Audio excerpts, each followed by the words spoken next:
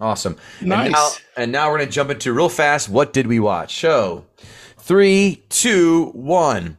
Hey everyone, we're back, and here we go to find out what I'm watching and our guests are watching. Chuck Nice, what have you watched recently?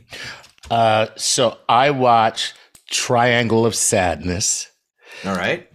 and I watched it on like a humbug. I didn't know that it. I hadn't read any reviews or anything about it. I just saw a clip of it on the Oscars of a shipwreck. I find shipwreck movies hilarious because all I see is Gilligan's Island. I don't care what the shipwreck movie is. To me, it's just Gilligan's Island, you know? So I watched it. I didn't realize that it was this commentary on, social structures, and like socialism, capitalism, so forth, so on. I was just like blown away by how dark and funny this movie was. I loved it. I recommend it highly. It is a comedy. I don't know if people realize that when they're watching it, or maybe could it just be that I'm just fucked up in the head? I don't know. What would you give it on a scale of 1 to 10? Oh man, I'm going 8. I'm going maybe 8.2. 8.2. It was also not going to spoil it because I know that this is a recent movie. You're either going to love or hate the ending. It's that simple.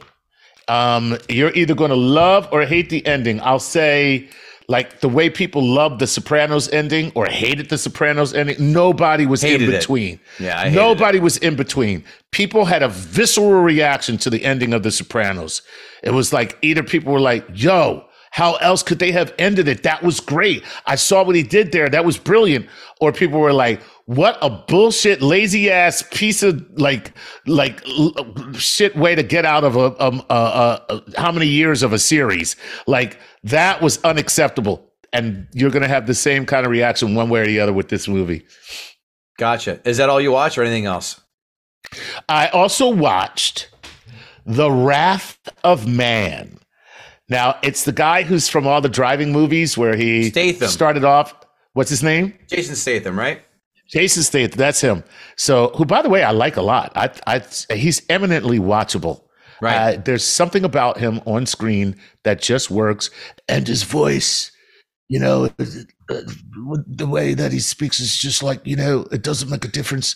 I'll do that. It's like he's not trying to put on a tough guy gravelly thing. It just happens, but it has a bit of charm with the British, accent going on. Right. So, this movie is kind of a piece of shit movie. It's not that good at all. And if you like watching people get killed, you are going to love it. Now, the movie's a piece of shit, but I'm going to tell you, I kind of liked it. I mean, I walked away from this movie going, Chuck, you are not a good person. And here's why. He is a sociopath and a psychopath, straight up. But they try to make you like him because he's only killing bad guys. And that is like the laziest mechanism that you can use in a movie. It's like you take the sociopath and you make him likable because he kills people that are worse than he is.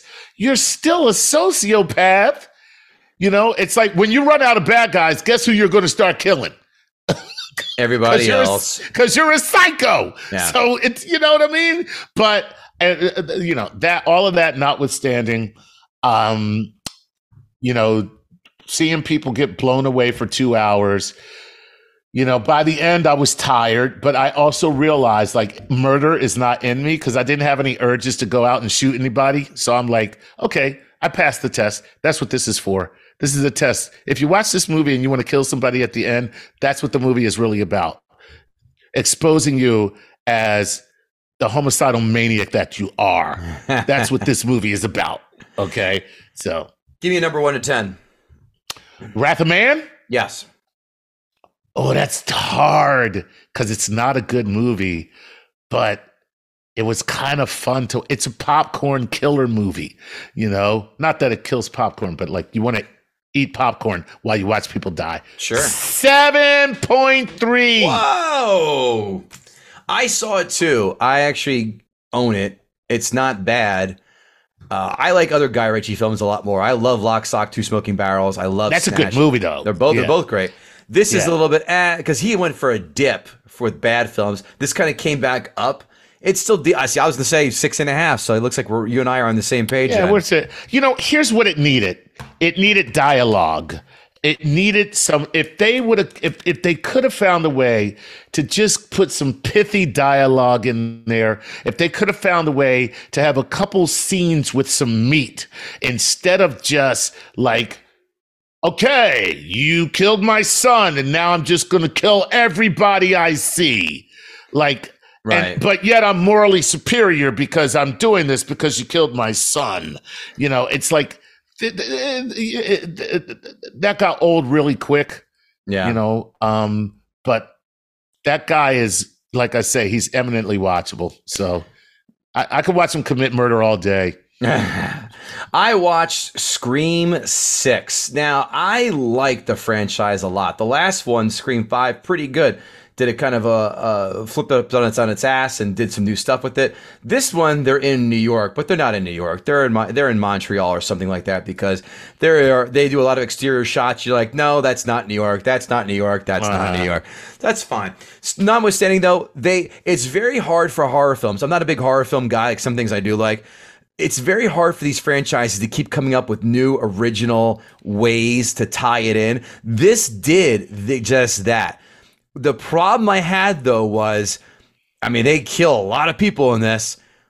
In the very end, without spoiling it, people survive when you're like, oh, they're dead. They're dead. And they're like, no. And by the way, they're not. They're talking about the good guys. Right. Like, nope, they're dead. Like, I said this, I would have given it, I think I originally gave it like a 7.5. I really liked it. I had to drop it to a 7 because, that person should be dead and they should be dead. And, oh, you know what? We're patching up. They're okay. Like, it's okay to have a higher body count and kill some of the main people because they're so interchangeable in this one. I liked it. It's good. Definitely give it a watch. Do you have to rush out and see it in the theater? If you like the whole franchise, sure. But is it going to blow your doors off? No. But again, I enjoyed it. I am dying, though, for Friday when John Wick 4 comes out. I am there. Oh, my God. On, and now, see, by the way, John Wick, also a sociopath. Sure. A psychopath, a hired killer, a man without remorse and empathy. But because he's Keanu Reeves, I don't know how he does it. He brings this likability to this character. It's like, and finally the whole like that really, I am an FBI agent. That's funny. So the fact is that John Wick, what makes it work too, much better dialogue than Wrath of Man. Like, like there's like real moments where you can see people doing some scene work. Like, don't just collect the check, man. Do some serious scene work. I know it's not a Academy Award winning film, but that shouldn't stop you from having some really great performances. I forget the name of the actor. He played the hotel concierge in John Wick. He just died. Yep. And but like his performances were so kind of subtle and believable, and everybody, like, this whole idea of gentleman sociopaths where we have rules, guys. Okay. Don't kill in the hotel grounds. Right. Exactly. But those are the things that kind of add a charm to the movie. And I think that's kind of cool. I'm with you on the John Wick thing. I'm with you. I can't wait. Chuck, it has been a goddamn blast hanging out with you for the hour and change that we did. Thanks again for coming on, Gutting the Sacred Cow. And, of course, what did you watch? Appreciate it, everybody. See you next time.